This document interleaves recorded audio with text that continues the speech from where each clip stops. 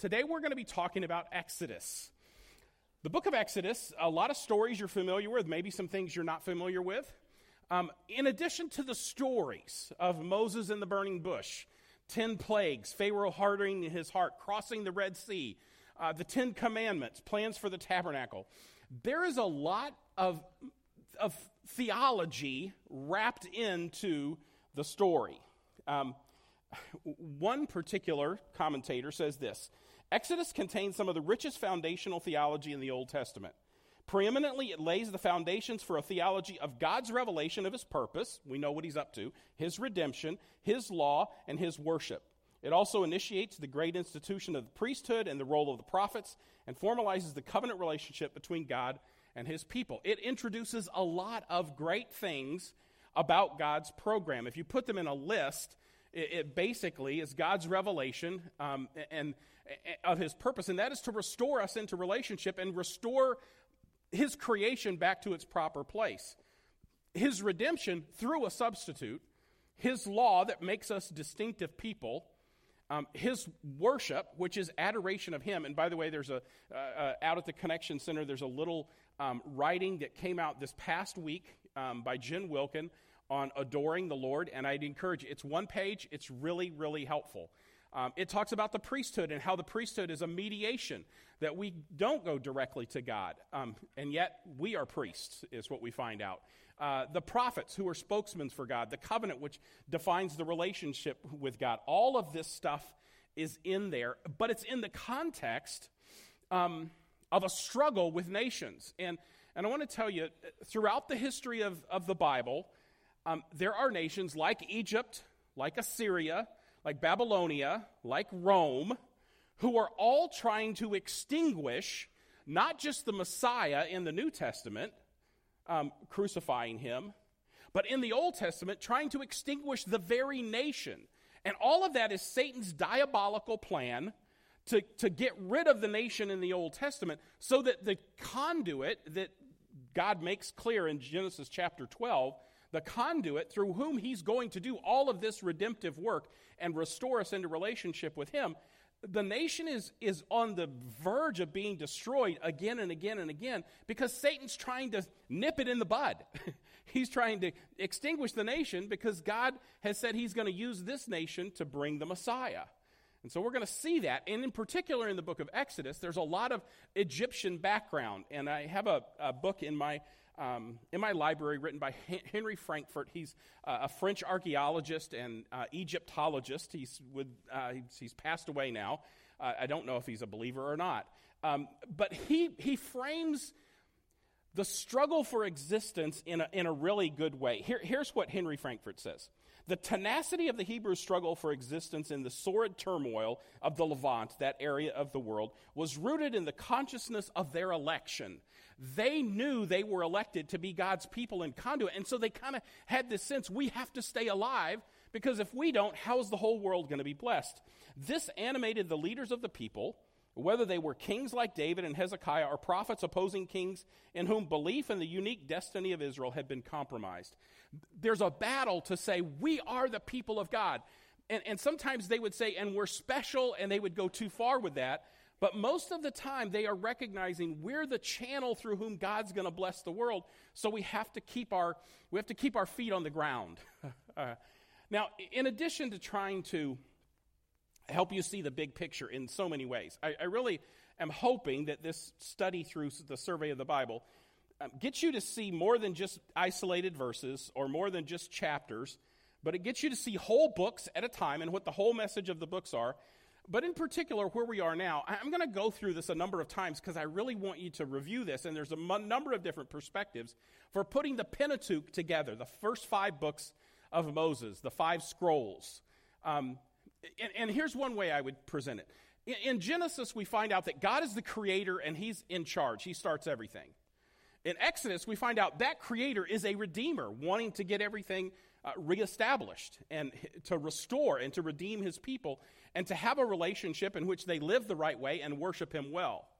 In Leviticus, we find out that God, who's redeeming, is holy. And so how do you live with that? We find out in Numbers that God is unstoppable. he can't be prevented from accomplishing his purpose. And in Deuteronomy, we found out he's very serious. He goes back and he says, this is what I've said. Are you committed to it? That's how the Pentateuch is framed. But all of that, keep in mind what I just said about Henry Frankfurt, all of that is them being aware we are the elect nation. We are the chosen people through whom redemption will come. And this guides them because God has created them. He's redeemed them. He's holy in their midst. His purpose is not going to be stopped, and he needs them to be serious about that commitment to them. That's what's going on in the Pentateuch. I'll keep reviewing that. Danny Hayes says this. In the Old Testament, the Exodus event, this main event that we're going to see, out of bondage in Egypt, through the plagues that God uses to break Pharaoh, through the Red Sea to Mount Sinai, where they get the law and the plan for the tabernacle, this Exodus event becomes the paradigm or the model of what salvation is all about. The Exodus event is to the Old Testament as the cross is to the New Testament. I want to demonstrate this to you just real clearly. I'm not going to look up all these verses, but I want you to see the Exodus from bondage that you couldn't get out of by yourself, redemption, God graciously providing a deliverer that leads you to freedom and a new way of living in worship with him, the law and the tabernacle. That paradigm is throughout the Old Testament. And basically here it is. Again and again throughout the Bible, I am the Lord who brought you out of Egypt. These are the verses. We're not going to read them. But you just go throughout the scriptures, and what you're reading again and again is what I'm doing there, that's what I'm up to. I'm the God who did this. I'm the God who did this. And then when you get to the New Testament, what you find out is Jesus is the one who does this, not in the picture, he does it in the reality. And that's what's going on here. Danny Hayes goes on to say, the story of God's deliverance. By the way, these two quotes from Danny Hayes are from this big book that's available for you for $20 today after the service. The story of God's deliverance in Exodus shapes the theological thinking of the entire Old Testament in regard to the character of God and the nature of his gracious salvation. This Exodus event is paradigmatic. It's the paradigm for salvation. And it's what over and over and over again you see the Old Testament referring to as this is what God does. A number of the Psalms, and I can't put all of them, but some major sections of Psalms 77, 78, 95, 105, 106, 114, 135, 136, all recount in narrative expanses different parts of the Exodus in order to draw lessons from Israel's history. The Psalms keep going back to this when they are worshiping God. They say, because he did this, there's really two major things. We'll get to this when we cover the Psalms. Two major things that the Psalms go back to. God is the creator, and he's the redeemer. So worship him. That's what's going on. So now let's move into the context. Who, when, where, and why is Exodus being written? Let's talk about this. First of all, it's the continuation of Genesis. Here's the first verse in Exodus. These are the names of the sons of Israel who went to Egypt with Jacob, each with his family, and then it's going to name the 12 tribes. That's the last scene in the book of Exodus. But I want to point out something really important for you, and that is that one letter. That one letter, it's a vav. It's a vav disjunctive. It is a Hebrew letter that means and or next. It ties completely in this story to Genesis. It's almost like the narrative is not breaking. It doesn't say the names of the sons of Israel are this. It says and, or now, or next. What you're going to see is here's the continuation of this story. There's an and there.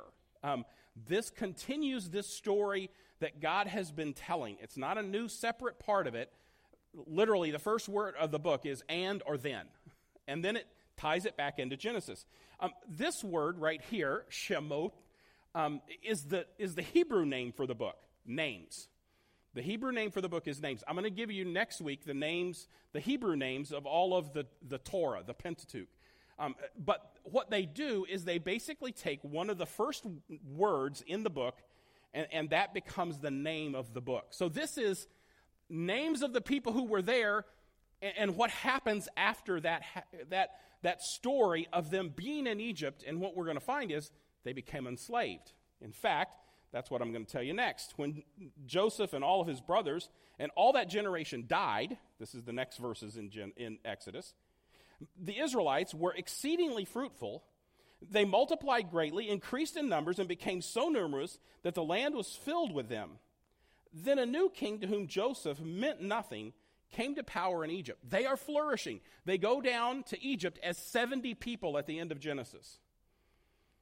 They are flourishing. They're growing like crazy down there in Egypt. But a new king comes up.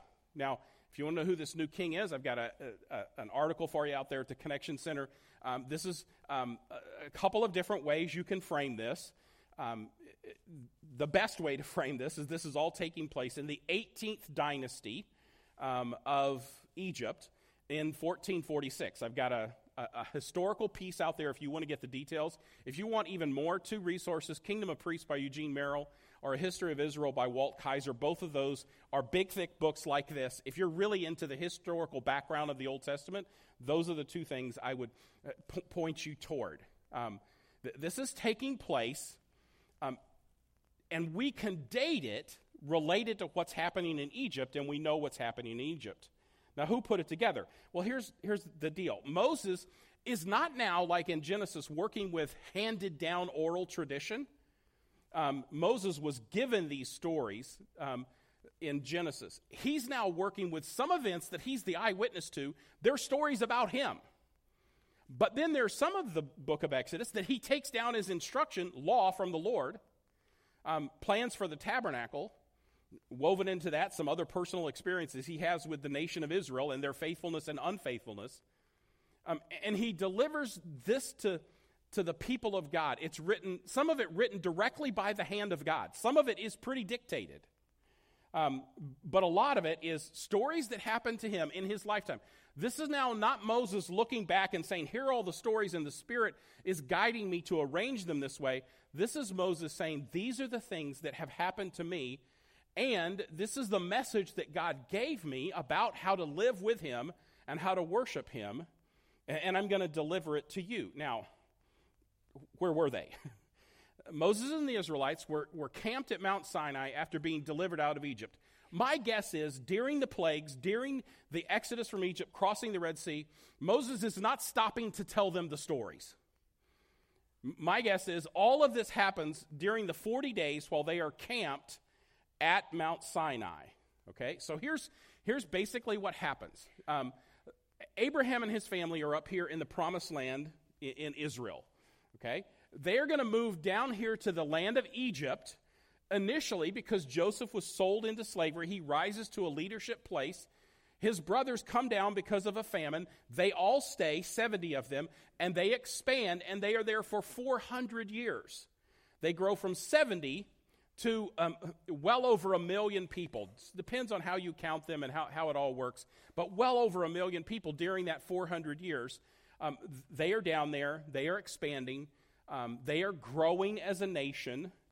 But a new king is going to take the Pharaoh's spot in Egypt. He doesn't know Joseph, and he's going to enslave the Israelites. My guess is the favorable kings were the Hyksos. They were non-Egyptians who had kind of kicked the Egyptians out and ruled over them. Now the Egyptians are retaking power, and as the Egyptians retake power, they're afraid of anybody like the Hyksos who would be there, and so they take the Israelites, who have grown huge in number, and they enslave them. Well, the initial part of this describes 400 years, very briefly, until they exit from this land and they cross the Red Sea. We don't know exactly where they cross the Red Sea, a lot of debate. It has to be a sea big enough for God to part the waters and there be enough water to drown the Egyptians. So I don't care, really, where you make them cross. It's a miracle, okay? It's a miracle whether it was big, deep water, because God opened it and then let it come back and drown the Egyptians. If it's really shallow water, kind of a fun miracle too. I don't know what happens there. Maybe it's really shallow water. They walk across, and then in shallow water, he drowns an entire Egyptian army. Either one of those is kind of a fun miracle of God's judgment. They cross the Red Sea somewhere, and then they make their way down here to Mount Sinai. Now, a lot of people are going to try to put Mount Sinai over in Arabia, and you'll read that very commonly, that Mount Sinai is over in Arabia. The reason behind that is a Muslim narrative to say the Israelites really migrated from Arabia, and they don't have a right to the land. It's an argument of Arabs in Palestine to say the Israelites came from Arabia. So there's an agenda behind that. They camp down here at Mount Sinai, and like I said, they're there for about 10 months, really. I said 40 days. They're there for about 10 months. Now, when specifically this happened? The events covered after this brief report of the death of Joseph, which would have been 1806 BC, 400 years of captivity in Egypt, the birth of Moses in 1526, which is in chapter 1, it's going to happen really quickly, up to the Exodus in 1446. So we're going to get covered here. After the quick 400 years, they're in bondage and they grow to be a huge nation. You're going to get about 80 years that is covered in this narrative. Moses is writing, when he's actually writing it, that's the topic covered. When he's writing is after the Exodus, 1446, until just before the conquest of the land, just before they go into the land. This is where he's narrating this, he's putting it together, and I think he's framing it. But the initial messages and the initial events take place during that 10 months at Mount Sinai. Why was Moses writing this? What's he up to? I think he's writing to demonstrate to these people who need to know this. He's writing to demonstrate the power of Yahweh who delivered the Israelites from Egypt and clarify their distinctives as a newly formed nation as they prepare to inhabit the promised land. Genesis says God is sovereign, chapters 1 through 11, and God has created and elected the Jewish people to be the conduit through whom he's going to bring the blessing. And it says you should trust him in that. This book is going to say, and I'm going to make them a nation. I'm going to give them a birth as a nation. They're going to grow big. They're going to get a constitution. At one level, Genesis is the title deed to the land. God promised it. You can have it. Exodus is the constitution of the nation of Israel. Here's how we were born. These are the distinctives of how we live, the law. And God is in our midst, and so we have a place, this tabernacle, where he lives. So what's going to happen is we're going to focus on Moses for a little while, and we're going to focus on Pharaoh for a little while, and then God's going to send these 10 plagues that are going to break them out of Egypt. This is maybe the most famous thing that happens in the book of Exodus. Each one of the plagues is designed in some way or another to reverse the way that the Egyptian Pharaoh was trying to treat the Israelites. You have to remember that at the beginning of the book, the children of the Israelites are being killed. All of the children are being killed by being thrown into the Nile River. So the fact that the Nile River turns into blood is kind of a reminder, hey, you threw all of our kids in there, and we're going to make this a problem for you. By the way, frogs, just to give you one example, I could do this with everyone but don't have time. The Heket is the Egyptian god who is the god who represents and protects pregnant women. So you've got something really important going on there in that, okay, you're going to have a lot of frogs, and they're going to be a problem for you. It keeps going. Every one of these gods, there's an attack on an Egyptian god. And every one of them is a way to break Pharaoh down. Because at first, Pharaoh's really arrogant, and Pharaoh is hardening his heart. But eventually, God says, you've hardened your heart enough, I'm going to harden your heart. And it switches from Pharaoh hardening his heart to God hardening his heart. And the whole point, I think, is really captured well by Doug Stewart, who says this: only one God has any real power. By the way, good message for us. Only one God has any real power. And you might say, yeah, oh yeah, absolutely, Ken. True. But who has power in your life? What has the power to shape your behavior? And I think Moses is writing to say there's only one God who has any power. He's told you how to live, the law, and he's living in your midst in the tabernacle. So you better straighten up and fly right. So, how is this delivered and what is said in the message? Let me start off with how Exodus is organized. It's a narrative, and so it's going to follow this narrative storyline of events that continue the book of Genesis from the family of Abraham and their move down into Exodus, through their secure living in Egypt, and then there's this radical change when a new Pharaoh comes in and enslaves them, but they still grow, they flourish under slavery, but God is now going to redeem them from that bondage. And so there's a dramatic display of God's power that is seen in the book, followed by the Israelites, not only the 10 plagues, but going through the Red Sea, destruction of the Egyptian army in the Red Sea. But their travels, they're going to go to Sinai. By the way, there's going to be kind of a prelude to the book of Numbers. There's going to be a battle with the Amalekites, opposition from without. God overcomes that. They're going to make it to the Mount Sinai. Then there's going to be the giving of the law, and then some rebellion within. They're going to make a golden calf. But God's still going to fix all that and still dwell in their presence. So God's going to establish them as a nation. He's going to conquer their opposition. He's going to overwhelm their rebellion. And he's still going to dwell in their midst. That's what's going on here. I think you can kind of put it this way. You've got Moses, who's a reluctant leader, and he gets prepared in chapters 1 through 3. Pharaoh is an arrogant leader who gets overpowered in verses 4 through 6. The Lord is going to be the sovereign ruler who's recognized by everybody when he delivers them. And then the Israelites are going to be elected as a nation and given a constitution and a house for where God is going to dwell. The other way you can look at this is you've got the Exodus from Egypt in 1 through 18, the covenant at Mount Sinai in 19 to 20. That's kind of the big movements. This is what the Bible Project does. You can see the two big sections there. Exodus from Egypt, covenant at Sinai. That's another way you can frame it. Here's another way you can look at this. There's the preparation of the deliverer, the defeat of Egypt, the revelation of the law, the response of the nation, both good and bad, and then the presence of the Lord who inhabits the tabernacle. He's going to give them the law, and then they're going to rebel.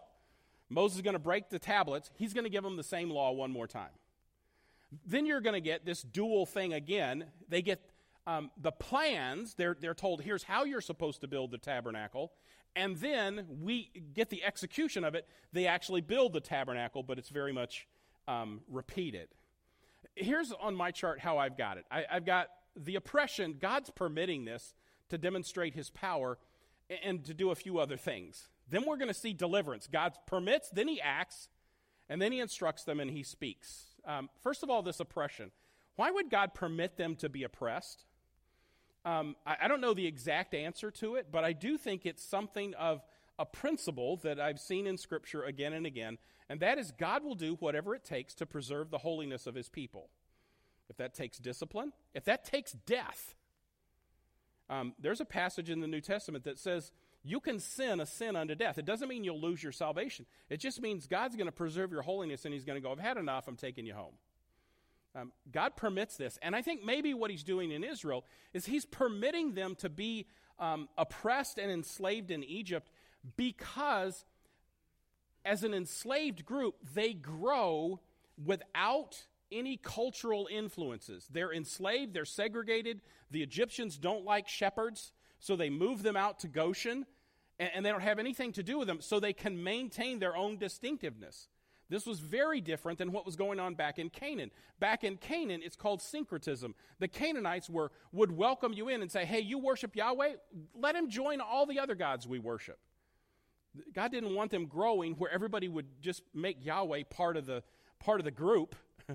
He takes them down there because he's preserving the holiness of his people, preserving them in a way that they can grow and go back into the promised land, conquer it, and maintain their own identity. And by the way,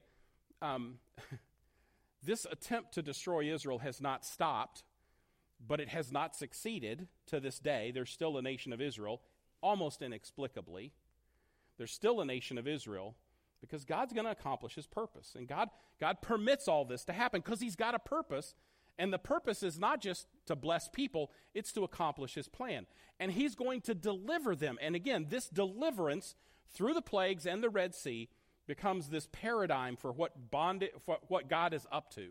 And then he's going to instruct them two different things, the law and the tabernacle. This is what's going on. So what is the message? Here's how I tried to summarize it at the bottom of my chart you just saw. And it's out there at the Connection Center if you'd like one. Moses recorded the events of the Exodus from Egypt and presented the laws given at Israel at Mount Sinai with a repeated emphasis on the presence of Yahweh in the midst of the nation in order to show God's supreme power, redemptive work, and personal presence among his chosen people, whom he had set apart by covenant so that they would follow him. There's a lot in there. Let me see if I can unpack a little bit of what's going on here. Exodus chapter 6 kind of brings some of this together. Then the Lord said to Moses, "Now you will see what I will do to Pharaoh because of my mighty hand." God wants you to know, I've got a mighty hand. Because of my mighty hand, he will let them go. Because of my mighty hand, he will drive them out of his country. God also said to Moses, "I am the Lord. I appeared to Abraham, to Isaac, to Jacob as God Almighty, but by my name, the Lord, I will make myself fully known to you. I also establish my covenant with them to give them the land of Canaan, wherever they resided as foreigners." God is saying this, I'm going to show my mighty hand.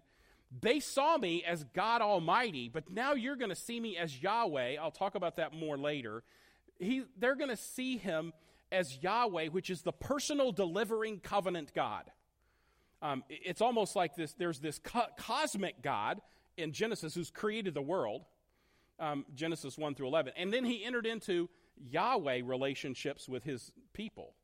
And they saw him mostly as this God Almighty God. You're going to see me redeeming, delivering, because that's what God does. And he says, I'm going to demonstrate this to everybody. Moreover, I have heard the groanings of Israelites whom the Egyptians are enslaving, and I have remembered my covenant. Therefore say to the Israelites, I am the Lord, and I will bring you out from under the yoke of the Egyptians. I will free you from being slaves to them, and I will redeem you with an outstretched arm and with mighty acts of judgment. I'm going to redeem you because I'm powerful, I'm strong, I need everybody to see this. I will take you as my own people, and I will be your God. Then you will know that I am the Lord your God who brought you out of Egypt, out from the yoke of the Egyptians. You're going to know that I'm the powerful one who can redeem you, that you may know. This is at the end there. Then you will know that I am the Lord your God. He says that to the Israelites. But he's also going to say it to the Egyptians. Then I will lay my hand on Egypt, and with mighty acts of judgment I will bring out my divisions, my people, the Israelites. And the Egyptians will know that I am the Lord. God is demonstrating who he is to the Israelites and to the Egyptians. Then you will know that I am God. He says it again and again and again. Why am I doing this? So you'll know that I am God. And then what he's going to do is he's going to say, and now here's how you should live. I'm demonstrating my power. Here's how you should live, summarized in the 10 Commandments, and then kind of an exposition of the 10 Commandments follows that in Genesis chapter 20. Let me give you just 3 ways to look at this. The law, there's a moral part of the law, how we should behave. There's a ceremonial part of the law, how we should worship. But then there's this constitutional part of the law that I think most people miss, and that is how the Israelites should function. How we should behave, that's kind of humanity. Everybody should live this way. Believers should worship God, but it's the nation of Israel that is guided by some of the constitutional parts. That's why it's not all applicable. The moral law is applicable. There's principles from the ceremonial. But the constitutional parts of the law are not the parts that we apply. So what God is saying is, I'm powerful, I've redeemed you, here's how I want you to live, here's how I want you to worship, and that is so that you may know that I am God. So the Israelites, you must observe my Sabbaths, this is the law. This will be a sign between me and you for generations to come, so you may know that I am the Lord who makes you holy. He's going to say more than that. And you'll know that I dwell in your midst. They will know that I am the Lord their God who brought them out of Egypt, so that I might dwell among them. I am the Lord their God. Repeatedly in the book, you're going to see in this chart, there's some circles, and all of those circles show us the presence of God with the people. He says, I'm with you. I'll bring you to the land. He's with them in a pillar and a cloud. He's with them.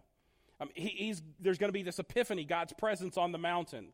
Then there's going to be a vision of his glory, and then finally, the glory of the Lord is going to inhabit the tabernacle, because God is saying through the redemption, through your enslavement, through your deliverance, through you rebelling and finding opposition, I'm going to be with you. And here's how the book ends. Then the cloud covered the tent of meeting. They have been given instructions for the tabernacle, and they've built it. Then the cloud covered the tent of meeting. The glory of the Lord filled the tabernacle. Moses couldn't enter the tent of meeting because the cloud had settled on it, and the glory of the Lord filled the tabernacle.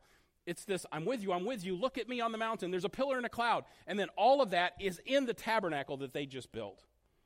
In all the travels of the Israelites, whenever the cloud lifted from above the tabernacle, they would set out. But if the cloud did not lift, they did not set out until the day lifted. So the cloud of the Lord was over the tabernacle by day, and the fire was in the cloud by night, in the sight of all the Israelites during all of their travels. God was with them repeatedly. And that's one of the things I think we always see: redemption, law, tabernacle. But spread through there is, in the midst of all that, God's with you, God's with you, God's with you. And that's one of the messages we need to get out of this book. So what? What do we do now? Well, here's what I think we should believe. The Lord reveals his character to us in his word and in his works. Read his word, pay attention to how he's working in your life, and you'll see his gracious character, his mighty acts, his power. And the Lord redeems his people from bondage when you can't get out of it yourself. The Lord makes his standards clear, and there's no other God. That's how it starts off. You shall have no other gods before me. There are no other gods, so you should have no other gods. That's what we should believe. How should we behave? Follow the clear revelation of God, knowing he's always with you. That's it. He's redeemed you. He's with you. He's revealed how we should live and how we should worship. How does this fit into the big picture? It's the paradigmatic redemption story. All of those verses that I showed you in that big long list throughout the Psalms, this is the paradigm of what redemption is like. Redemption is like this. You're in bondage and you can't do anything about it. God will redeem you, but that's not the end of the story. God redeems you, and then he wants you to live this way as a witness for him in the world and continue worshiping him. Exodus, law, tabernacle, and through all of that, he is with you. So what are some next steps along the way? I think, first of all, recognize and submit to the supreme power of God. This is an Exodus message, but it's a New Testament message too, because we read in Philippians 2, every knee will bow and every tongue will confess of everyone who's ever lived. Israelites and Egyptians, believers and unbelievers, are going to submit to the power of God. So go ahead and do it now. Embrace and obey the clear revelation of God. Be a doer of the word, not a hearer. Come out of here going, yes, this was a huge fire hose of a message on one big giant book. And it's very different than what you normally do and what we normally do with just little verses or maybe a chapter. It's a whole book. But there's a way to respond to that, not just by hearing, but by readapting our life to where it needs to be. And understand and enjoy the constant presence of God. Make disciples of all nations. That's what the Israelites were supposed to do. They were a witness to the world. They were a channel of blessing to the world. And we as the church are a channel of blessing to the world. We're supposed to make disciples of all nations. And then what does he say at the end of that? And lo, I'm with you always to the end of the earth. I'm not so sure he wasn't thinking about Exodus when he gave the Great Commission. So pack a shoebox, support a missionary, worship the Lord regularly, be a doer of the word.